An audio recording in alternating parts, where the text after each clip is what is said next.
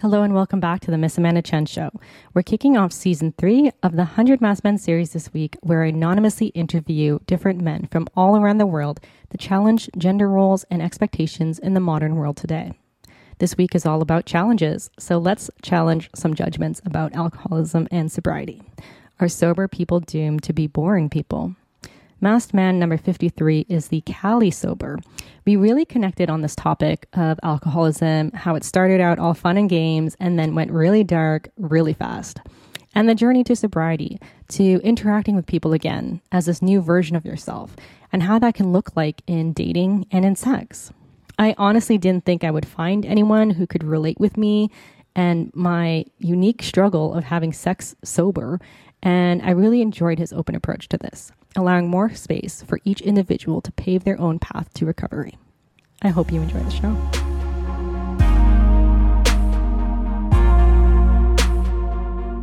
All right. I was actually born on the east coast of Canada on an island called Newfoundland and Labrador. Well, the island is Newfoundland, but it's part of Newfoundland and Labrador is the name of the province. I grew up there. I was there until I was 18. My parents are still together, and they have been my whole life. And I also have a sister, a younger sister. She's 25 now, but we're 4 years different. So we're really, really close. Growing up, I was in the closet until I was 18. I came out when I was 18 and moved away a week later. Hey, I'm gay, bye. But yeah, I moved to Nova Scotia to do my college. And that's where I spent 2 years after I moved away. Yeah, growing up, I mean, my life was great. My parents were amazing. I was always getting into trouble. Okay. I was a little bit of a rebel. I started drinking and partying and all that fun stuff when I was really young, because on the East Coast, there is like a drinking culture.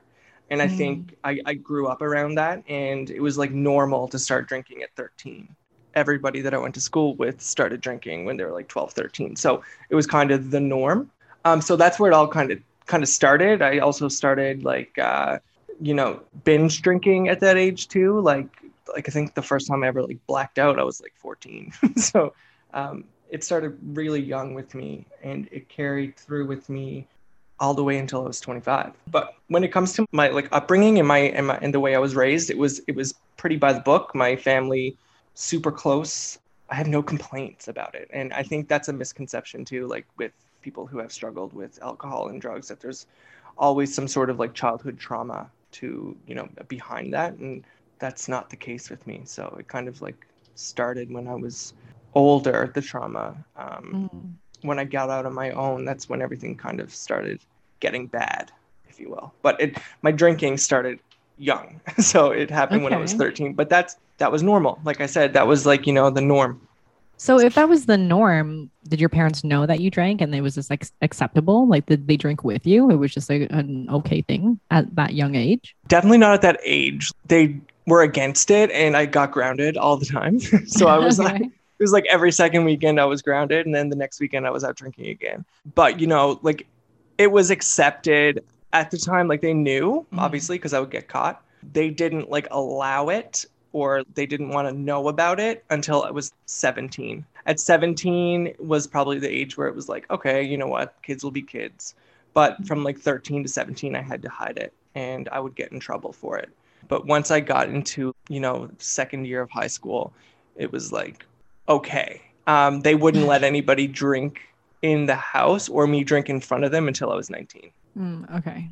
So how did you get around to drinking? Because 13 is so underage, right? Like 15 is already so underage. So at that like super young age, how did you get access to alcohol?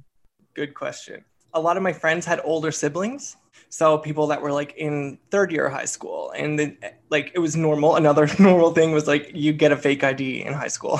So I had one in grade 10, but our older brothers and sisters, I didn't have any older brothers and sisters, but my friends did. So they would pick it up for us, which looking back on it is so bad.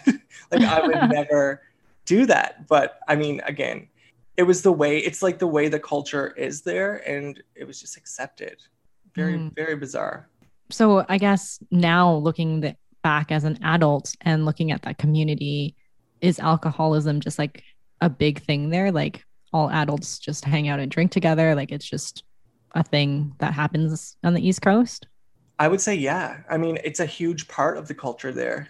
You know, kitchen parties, and George Street in St. John's is huge. It's like the most bars per capita in North America. So it's a travel destination for a lot of people to go and party. And I grew up around that. So yeah, I would say that's definitely normal. And I think alcoholism, and there's also a huge opiate crisis out there as well. It's rampant.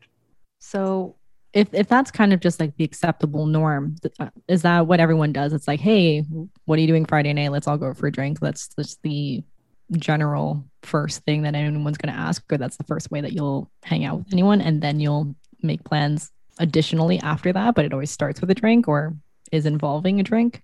Yeah, definitely. I think so. I'll tell you like how I got sober, because I think that's important to state with my next statement. So Okay. I was in Toronto when I kind of hit my rock bottom, and then I moved home to Newfoundland. Kind of lost everything at once, and I moved back home. I moved there with the intent to get sober, but it ended up going the opposite way, and I got like 10 times worse when I got there. And it was because it was just like such a normal thing there, and it was all anybody wanted to do. You know, it's not normal to be sober there. I'll just say it. It's not. There's more of a stigma there than anywhere else that I've, encountered on the East Coast. It's kind of not as well known as it is here in Toronto. So yeah, I think that basically everyone's social life there revolves around going out for drinks. And I'm not saying that everybody there has a problem with drinking. I'm not saying that at all. But I am saying that the culture there, definitely drinking is a huge part of that. And it's a big part of, the things to do. There's not much else to really do there. There's not much in terms of like recreational activities. Yeah. The last time I was in a community like that, I was living in England, in London, and just pub culture, right? Like Totally. it was just a thing that you did, and it was normalized, so there wasn't anything wrong with it. But obviously, like, people can take it to a different level, but that's anything with an abundance of access to that, right? So why did you think that going home was going to help you get sober? Did you just not think that that community was so big on drinking? Did you just not think about it that way? Good question. I think I was desperate. I really didn't have anywhere else to go. I was young. I mean, like my first bottom happened when I was like 23. So my instinct was to go home and to go with my family. And my family were so, so supportive of me coming home. And, they couldn't control me, which was tough. So they knew I had a problem. And they tried to get me on that track to sobriety, and they tried to get me to go to meetings and stuff, but I just wasn't having it. I guess like when I got there, I kind of eased into it, and then next thing you know, I was right back where I was, and I was kind of going even like harder. But my parents didn't see that. My family didn't see me doing it, but they saw me the next day, and it wasn't a pretty sight. So like they knew I had a problem, and they were always encouraging me to get help. But one thing that I'll say about people who do struggle with alcohol or drugs is that, people can guide you as much as they want, but you're never going to do it unless you want to. You got to want it for yourself. And the only way that I registered that was when I hit like really bad bottom. And that happened. And next thing you know, I was in AA trying. But, I relapsed like 8 times before it actually stuck. So it's not as easy as it seems. It's kind of, you got to dip your toe in. Well, for me, I had to dip my toe in a few times before it actually stuck. So, can I ask you how that happened, where you hit that extreme low? Because I think there's a lot of misconceptions on alcoholism. I think people just make fun of alcoholism or make jokes out of it, saying like, "Oh, I'm an alcoholic," but really they're not. They're just an alcohol enthusiast, maybe at the most. And then there's just that one judgment of alcoholism of like, oh, you're an alcoholic if you drink by yourself. But that's difficult because people can eat meals by themselves now. It's not the same context as I think it used to be, or where that quote came from. So how was that journey for you? When did you start taking it to the next level, to the next level, to the next level, to the point where you're like, oh shit, I'm like at a point of no return? Yeah.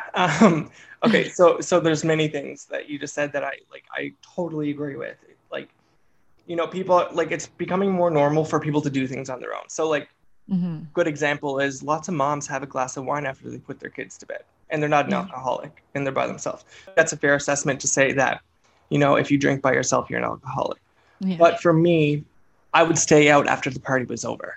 I would get so obliterated that I just didn't even like know where I was. I was a complete mess on all levels, doing things that I would never do sober. I would go missing for days at a time. So I would just like ignore my calls and just go on a complete bender with strangers. I didn't have an off switch. That's like one thing that I say all the time is I just did not know when to shut it off. I was the first to arrive at a party and the last to leave. And I would normally, there were days that I was up for like 3 and 4 days straight. That's a problem. Yeah. It's no longer a social thing when you are abusing it and like truly hurting yourself. And I think another big thing that I'll say is that when I went home to get sober, I was really depressed because I had to leave my life in Toronto. I felt like a failure. And I got there and I really didn't have a drive anymore. So I was drinking for the wrong reasons. I wasn't drinking to have fun anymore. I was drinking to get messed up and take away that pain that I was feeling as well. So when you're drinking for the wrong reasons, it's a whole different ballgame. So yeah, I mean, I always describe it as it was so much fun for like the first, how many years, like 5 years. And then it got really, really dark, really, really fast. So where was that tipping point in your relationships that you mentioned? Like, was it a person that brought that out of you? Where you're like, oh shit, like this has gone too far. I've hurt people now. Or did you hurt yourself? And then you were like, oh shit, like I need to stop hurting myself. Both.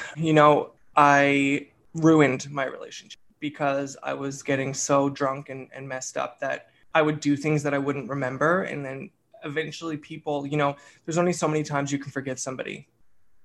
And I wore out my chances. And I kind of I was a repeat offender. I kept doing it over and over and over again.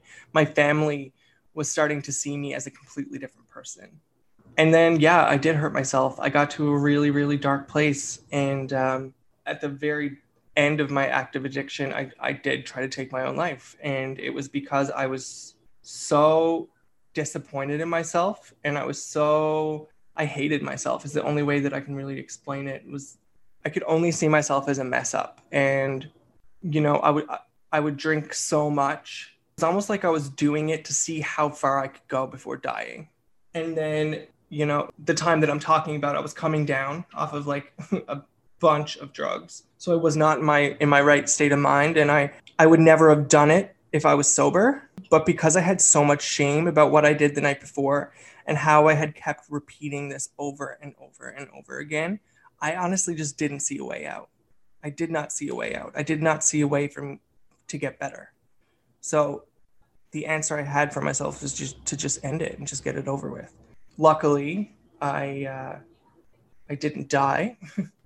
But, this is how powerful addiction and alcohol is. Even though I did that, I still went back out a couple of weeks later and got messed up again. So even though I hit like the ultimate bottom, it still didn't register. I think I went out maybe like 2 or 3 more times after that before I actually started to do the work, and it stuck.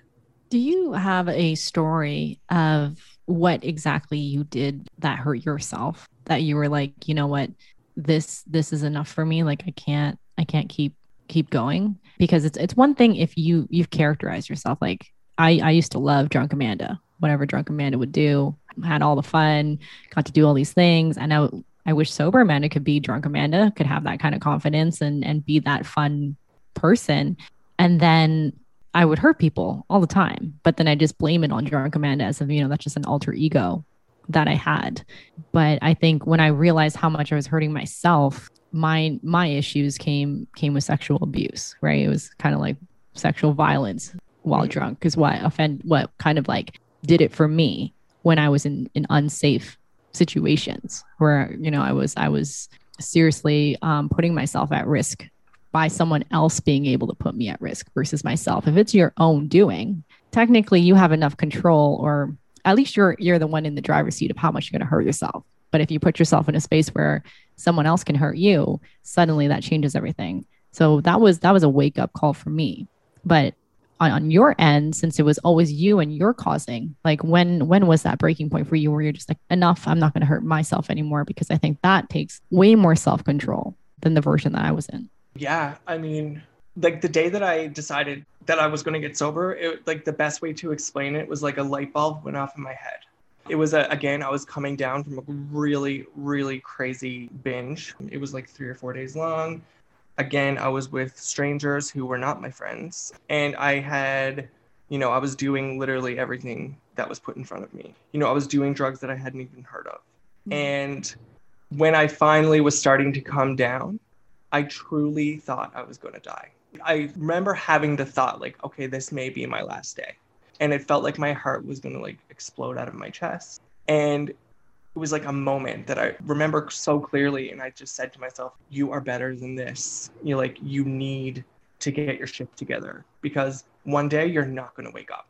And I think I just had like a realization that I had worth, I was worth something. And that I didn't have to do this to myself. This is all my choice. This is all me. I can blame other people. I can blame other things. But at the end of the day, it's me. And it was honestly like a conversation with myself. And I never had a drink since. I didn't have a drink since. Wow. When was that? Because you said that you kind of went up and down a couple of times. You've relapsed about like 8 times. So when was that final tipping point for you? And it was May 25th, 2016. So I had started going to AA and trying for like a year and a half before that. So within that year and a half was when I had all my relapses. And then on May 25th, 2016 is my sober date. So it'll be 5 years this May. Wow, that's amazing. What would you say worked / didn't work of when you were trying? If you reflect on it back and be like, you know what, going to group sessions was great, or talking to people was great, or wasn't great. Like what worked and what didn't work in your opinion? Okay, so I'll always say going to AA and NA was a great start. It got me on the right path and it did help. That community really, really helped. What doesn't work for me or what didn't work for me, there's a lot of like God talk in AA and NA. So I had a really hard time like grasping that and getting past that. But once I did and kind of just like put that to the side, like, okay, whatever. I'm not going to call it God. I'm not going to call it anything. I'm going to come to these rooms just to hear other people's experiences. Once I looked past all of that stuff, it started to make sense to me. And I started to relate to other people. And I was so young too. Like the biggest thing for me was I didn't want to admit and like I didn't want to accept that I couldn't ever drink again. Like that was such a hard pill for me to swallow because I would just start thinking about it and be like, oh God, I'm only 25 and I can never have a drink again. Are you kidding me? Mm-hmm. Like what am I going to do with the rest of my life? But once I started and I got like maybe like 6 months to a year in, I started realizing like, okay, this is fine. Like I don't need it. Like I can still have fun to an extent. I'm never going to get like messed up and, go to a rave. Well, actually that's a lie. I've been to a rave. So, it seemed like it was so far out of left field if I were to stay sober. And I really, really related sobriety to boringness as well. Again, it comes down to stigma. And like, I was judgmental about sobriety. I didn't want to be that boring guy. But once I started like doing it and like understanding the benefits of sobriety, I changed my mindset. And now the reason why I speak about it is because I don't want people to think that they have to be boring just because they're sober. Yeah. I think that's so weird, that stigma of like, oh, you're not going to have a drink. It's like, it's a choice. Like it has nothing to do with my personality if I drink or don't drink. I mean, I come from the bartending space. So when I'm behind the bar, I'm obviously sober and I'm just watching everyone else get drunk. And it's just so funny to watch and witness the progression as it goes on. And then, whenever people ask if I'll have a drink with them, and it's like, I can't because I'm obviously working. It's not like you'd ever offer a drink to the cashier in a store, exactly. Right? But suddenly I'm no longer a cool bartender just because I said no. And I just generally should say no because I'm working. So yeah, it's this kind of like, oh, you're not cool anymore, you're not fun anymore. Why do you think that that came from, like that originated from? And how would you kind of navigate around that now? Because I'm sure you must encounter this all the time when you meet anyone new or anyone old, and they're just like, "You want to go for a drink?" It's an art form. Is all I can really say. I've gotten so used to saying it now, and I think the biggest piece of advice that I have for anybody that's like have that conversation is to just make it normal. I stand by it. I tell the truth from the beginning. Like, listen, man, I struggled. I had a hard time in my early 20s. I used to be the life of the party. I was lots of fun, but that person had to go because I mean, I would not be anywhere like nowhere close to the person that I am today if I were still drinking. So much has changed in my life since I've gotten sober, and all for the better. So the minute anyone starts to question me about it, I don't get defensive, but I'll just tell them how it is, like I stand by it. I am proud of it. It's something that I am like super, super open about. And I think the more confidence that you have in yourself and sobriety, the easier it is for other people to understand. I don't judge people when they judge me. Yeah. So if someone gives me like a shitty answer, I ask them like, why? Why does it matter to you? Like, please tell me. And I think it's interesting when people judge, it's obviously a projection on their part. And I think like it was really interesting when, I mean, so many bartenders try to become sober, obviously, like when they've just had enough. So anyone that's like, oh, I'm whatever days sober, there's all this judgment from the other bartenders. And it's like a running joke to get them to get back into drinking, Right. to say like, no, that's not the real you. Like you're just sober for today. And let's test you. Let's see how committed you are to being sober. And I think that is so dangerous. Like, why would you? So wrong. That's Why so would you want to wrong. do that? So, have you experienced that? Did you have peers that were just like, "Oh, we don't believe in you. We want you to stay at the low level that you are, so that we can all be in our low levels of hating ourselves." I'm pretty sure there's people that are still miserable. That misery wants company, right? So they would want to pull you in. Did you have friends like that you had to let go? It wasn't, I don't think it was as bad as that, but yes, I did have to like shuffle around my friendships, mainly because I was triggered by people and it sucks, but I did have to like let some people go just because anytime that I was with them, it would like bring up really shitty memories and almost like temptation. So I had to do that at the beginning. And then I'd say a couple of years into my sobriety, I had a friend that just kind of like went off on me, kind of just being like, oh, you think you're so much better than other people, blah, blah, blah, like playing that card. Mm-hmm. And honestly, I just shut it down. I was just like, I don't have time for this, man. Like, I cannot play this game. Like, if you need help, I'm here, but I'm not going to like defend my sobriety to you while you're sitting there like hammered. I'm just not doing it. So I think, yes, the short answer is yes. I do really try to be patient with people when they give me a reaction that I'm not expecting. But another thing that I've learned to do is just accept it. Not everybody's going to be cool. Like it's just a matter of life. Like not everybody's going to understand. And if they don't understand, then that's on them. It's not on me. Like I'm fine. Yeah. So yeah, it's tricky to navigate sometimes. Like dating is a whole different ballgame now. Because it's one thing to tell a friend or like an acquaintance and like they're like, oh yeah, that's cool, man, no problem. But when it comes to dating somebody who's sober, it's that's the word I'm looking for. It can be a little bit like scary, I guess, for people because then they think that they have to be sober by association, but that's not the case. I go out to clubs, I go to parties all the time. I'm totally chill around everything. But I think people's automatic like thought when they meet somebody who's sober is like, oh God, I got to be like super censored and they might judge me or they're going to be no fun or like how are we going to go to a wedding or like all those things start flooding into their head before even like getting to a point where it's even a possibility. Yeah, I think that's interesting. Like when I decided to go sober, it was mainly for fear. I was so afraid of drinking in front of someone that I've just met if I was going to go on a date with someone because I realized how much non-consensual sex I've had because I've just always been drunk, that there was just no way that I could know how to exercise consent if I was not in the right mind. So I was just afraid to be that vulnerable in front of somebody again. And that's how I would explain that every time I go on any first date to say like, I don't trust you yet, so I can't drink in front of you. or I just Yes. won't drink in front of you. I think I remember talking to someone and I was like, what are your deal breakers?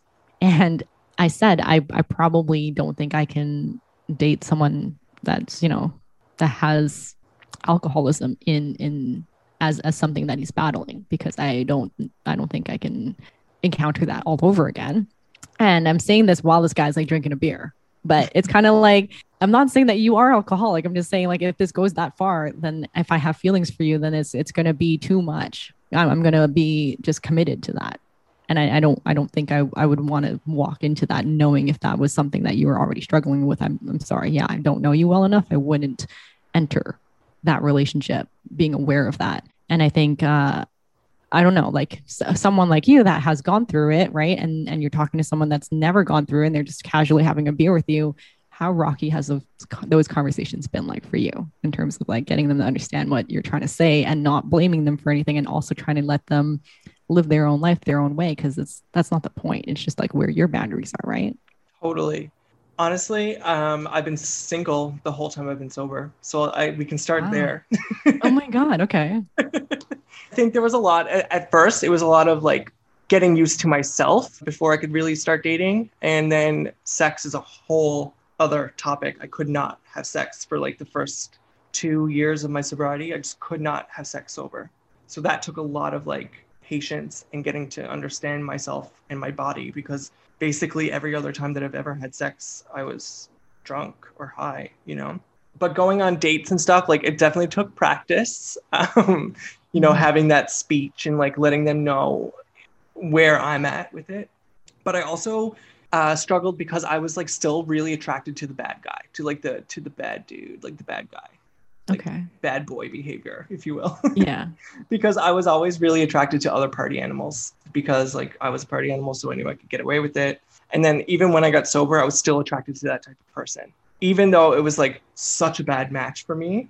Yeah. It took a lot of trial and error before I realized I got to start looking for a completely different type of person before anything's going to work. So that's only like recent. That's only like last year and a half that I've started like actually like refining my search for the perfect guy. Because I was so stuck in that old habit. I really found like the bad boy cute. and it took a while to break out of that. But I mean, I'm still learning so much about dating sober. It's getting easier, but there's still, especially being gay too, like sober as a man, as a gay man, like there's so many layers there, because, a lot of the gay culture is party, Mm-hmm.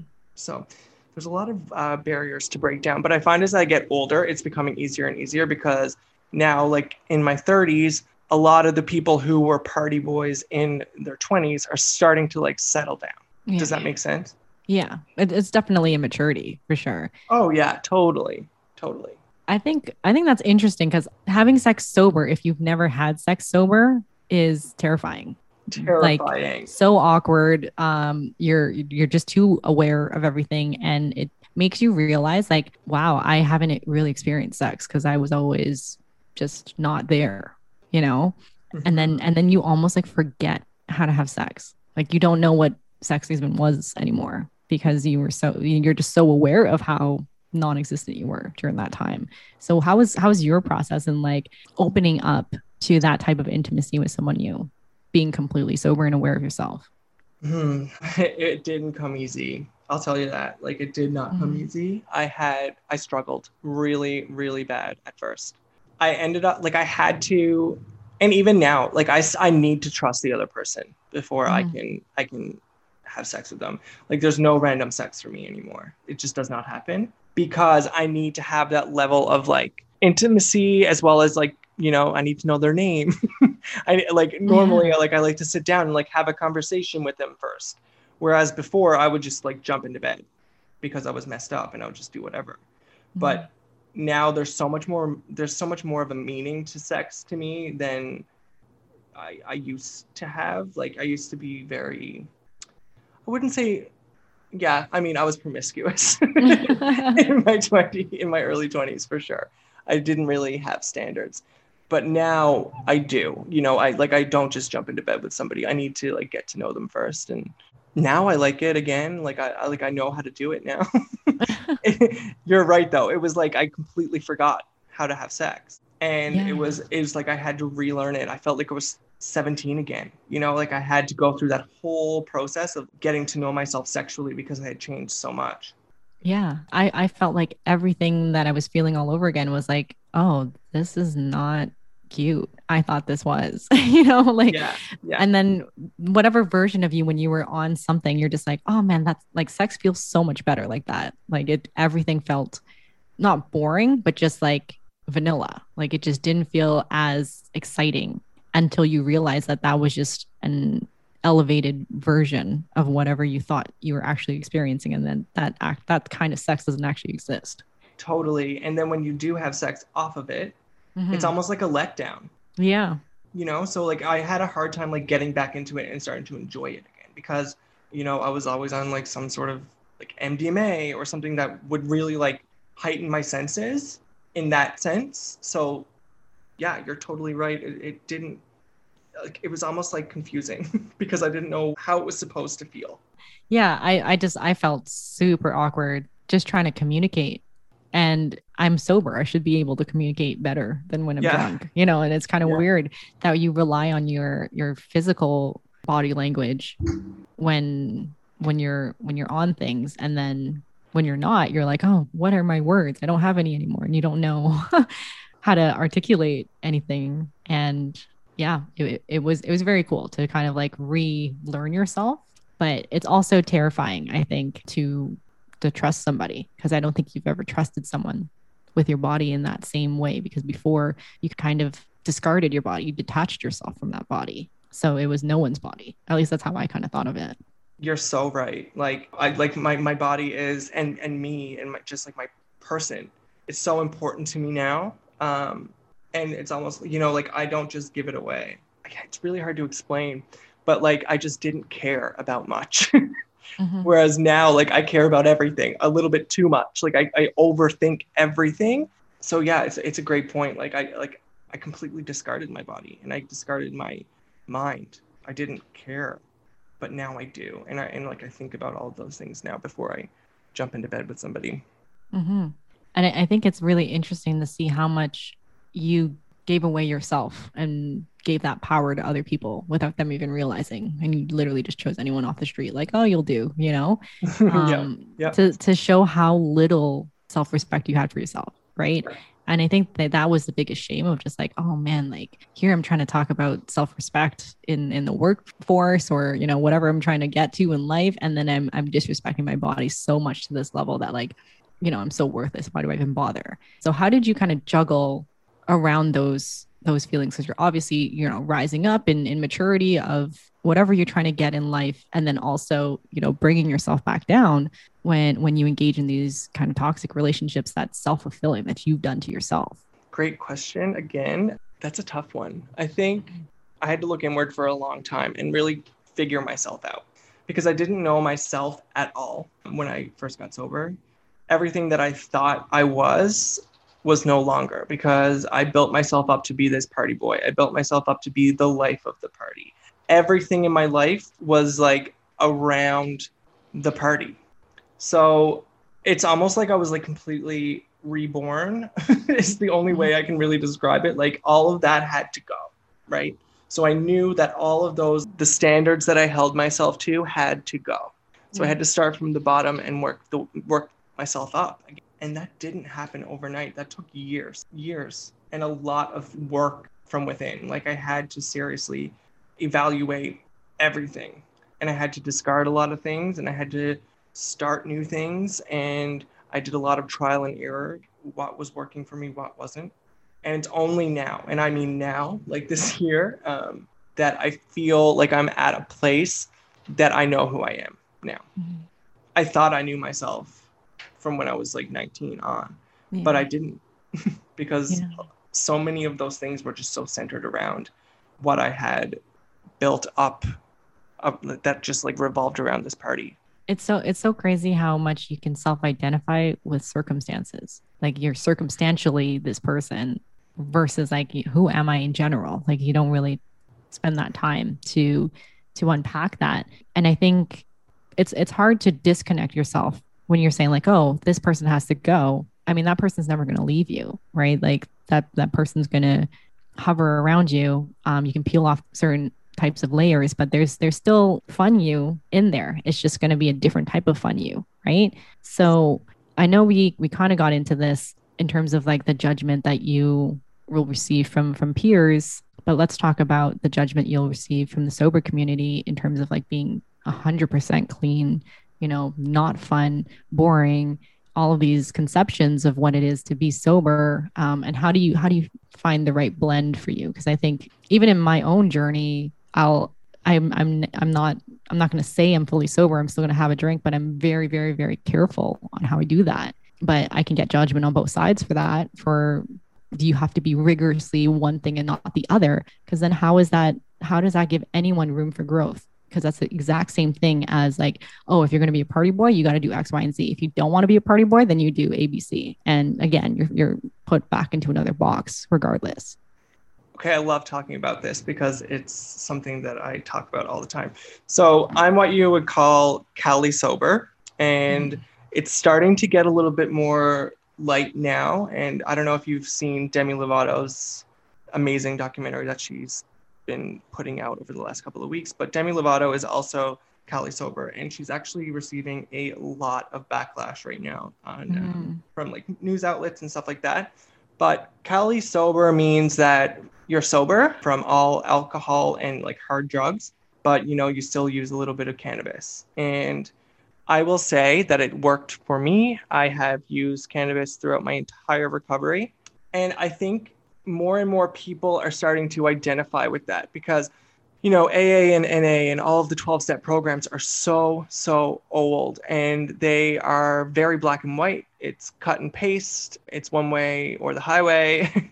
And I think, as more and more people are starting to become sober curious and, start wanting to take care of themselves, not just because maybe they're an alcoholic or they're an addict, but because they just want to make a lifestyle change, or because something happened to them and they just no longer want to drink anymore.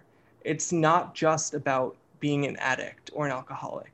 So, I'm a firm believer that it's not cut and paste and that it's not black and white and that there is a gray area. Because without cannabis, I probably would have relapsed, and I probably would have been like, I probably would be dead, like honestly, because I would just keep going with the Coke, and the Coke was like my devil. But, cannabis helped me with my anxiety. It helped me stay home because it kind of just like gives you that chill vibe. It's helped me socialize, and it's helped me keep a little bit of an edge to my personality. And I know that sounds silly, but there's this perception of a sober person that we've already spoken about that's boring, that is, they can't do anything because they're sober. My issue was with alcohol and cocaine.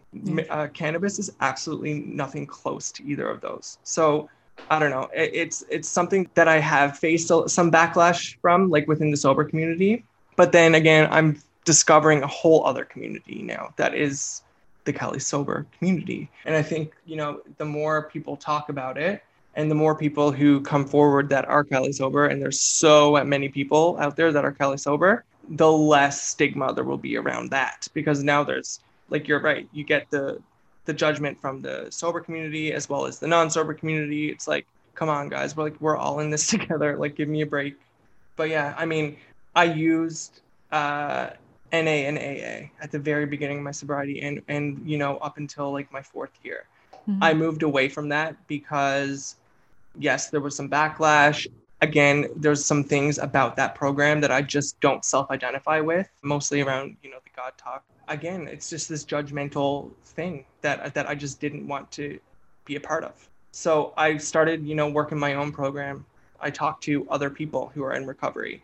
It's all about community for me, It's not just the sober community that I talk to. I talk to everybody about being sober and Cali sober and what that looks like for other people and what that looks like for me, because it is so different for everybody. And I'm really just like against this like cut and paste black and white, because it's just not the case. I had no idea how Puritan the sober space was, that, it would be so strict. Because then how I don't even know if half of the people would make it that way, because only like the extreme versions, like the super militant, diligent people that are very disciplined and, probably rich enough to afford enough support on that sense would get there. You know what I mean? It's a very privileged space. I totally agree with you. And I think that's another thing. People are so intimidated by this because of this complete abstinence space. Like you have to abstain from every single mind altering substance. I'm on anti-anxiety medication. I'm on antidepressants. I need those things in order to function. Like you're going to tell me that I can't have an Ativan when I'm having a panic attack. It just doesn't seem fair to me. And I just don't get it. I kind of got to a point where I was just like, no. But I will say this, for some people, it is that way. For some people, you just can't dabble in anything. But again, I think addiction is a spectrum. I think that for some people, they just can't have anything mind altering. But for other people, they can have a drink and they can be fine. It's not one way or the other.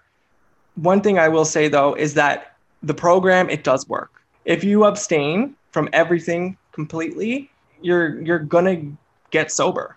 But it's a fine line, and it's something that I do have a little bit of trouble like communicating and talking about, because I don't want to put somebody on the wrong path. So I think it's really, really important to know yourself and know your limits before making any decisions on how you're going to work your sobriety. And I like that. I think it's so interesting to see the variety of everyone's journeys now, because I was on this journey, but in more proximity to sex, right? So abstaining from sex, and there's judgments on like, what kind of rules you're supposed to enforce. Does that mean that you can't masturbate? Does that mean you can't do this? Does that mean you can't do X, Y, and Z? Because all of these things would be temptations for you.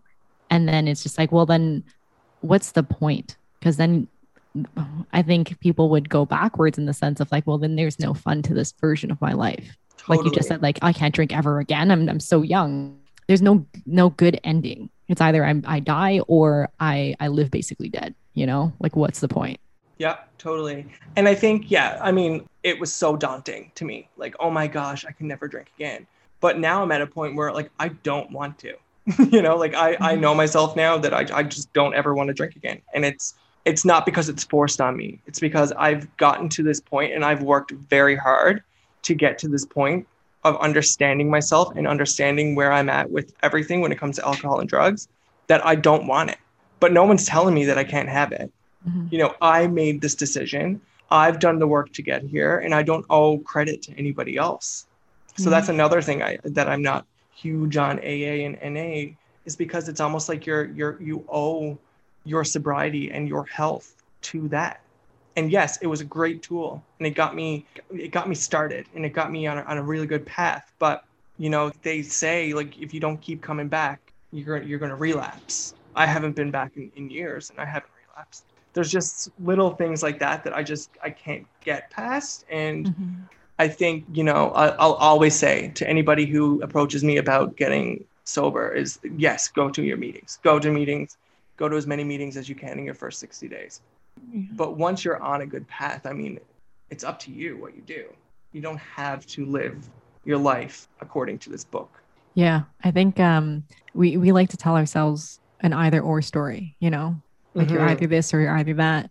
You're either sober or you're not. And it's so yes or no versus like, why can't it be a blended story? Why can't I just be better than I was before? Right? Just a personal comparison of a better version of you.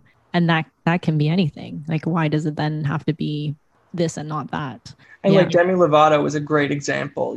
She has been through hell. Like, she has battled all of the demons, and she spent years and years being told she had to be sober and she had to be this and she had to do this. And, and then she ended up going down an even darker path and getting into heroin and meth and all that stuff. And that wouldn't have happened if she didn't have all the pressure on her. She was 6 years sober before she relapsed. And now that she's coming out as Cali sober and it's working for her, she's getting all this backlash when she's given up heroin. Like she does not use heroin anymore, which is the most addictive drug that there is, but she's getting shit for having a joint. Like, I just don't get it. I do not get it. Yeah. It's like, just be happy for her.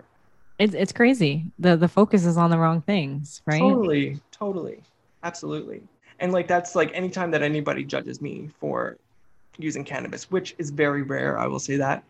I just like say to them, like, it's better than a gram a day, better than a gram of coke a day. So like, let that set in. I just want to wrap up with focusing on judgment. And, you would say that if people judge you, you're not going to judge them back.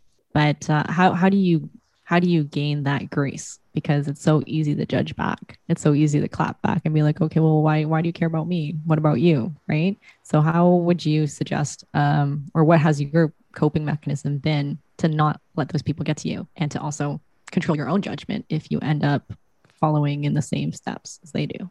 It took a lot of like practice. It's really easy to start judging people who are still in that lifestyle once you've gotten out of it. But I think the biggest thing that I've taught myself is to learn to have empathy. And if I ever catch myself judging somebody else, I put myself in their shoes and I reflect back to a time that I was really, really vulnerable. And I approach it from that angle. And for anybody who has a problem with the way that I work my recovery, I acknowledge it and I say, listen, like, I understand your frustrations, but I'm doing a real good job here. Like, I'm doing great. So I'm not about to let your opinion of me bring me down. I know myself. I know that this works for me. And I would never be where I am today if I hadn't worked my recovery in this way. So, normally that shuts them up. But, I just stand up for myself. I stand up for my sobriety. I stand by it whenever anybody questions me about, not drinking or like, why aren't you having a drink? It's just like, listen, man, you have no idea what I've been through. And I think it's really important for other people to understand that they have no idea what anybody has been through. So before placing judgment on other people, just like, take a step back and remind yourself that you have no idea what that person has been through, because everybody has a story. And everybody's story is really, really different. Mm-hmm. And I think just practicing patience and empathy is the biggest thing for me.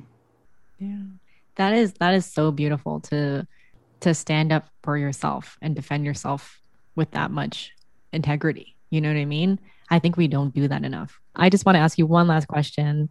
I know we talked about a bunch of random things. It's like how to have sex sober, different types of judgment, just kind of the movement towards a blended understanding of how everyone's experiences are going to be different. So has there been any topic that jumped out at you from today's conversation that you'd like to invite another man on the show to elaborate on further? Great question. I think, let me think on that for a second. I would love to hear maybe another man talk about, essentially, I'd like to hear somebody who has judged somebody because they didn't drink or because they didn't do X, Y, or Z, and like understand that perspective, because I was that person, before I got sober, I would judge a sober person. But, I'd like to understand like the thinking behind that and where that comes from. Is it masculinity? Is it just like society and the way we were raised? Like, what is it that makes sobriety seem uncool? Okay. And why did you judge at the beginning? What was the reason for you? I think it was a little bit of both. I think it was, society and where I grew up, as well as, this masculinity thing, because I'm already gay. So I was just like, what can I do to toughen myself up and appear to be more masculine?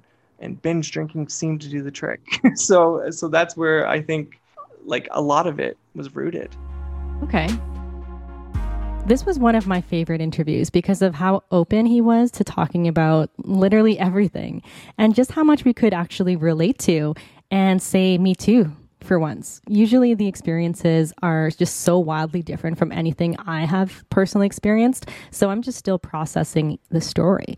But this was just a different feeling overall. What did you think of the 3 opening interviews of season 3 so far? Make sure to subscribe, and if you'd like to be on the show or know someone with a unique perspective, slide into my DMs at Miss Amanda Chen on Instagram, and I'll see you next Wednesday with more episodes of The 100 Masked Men.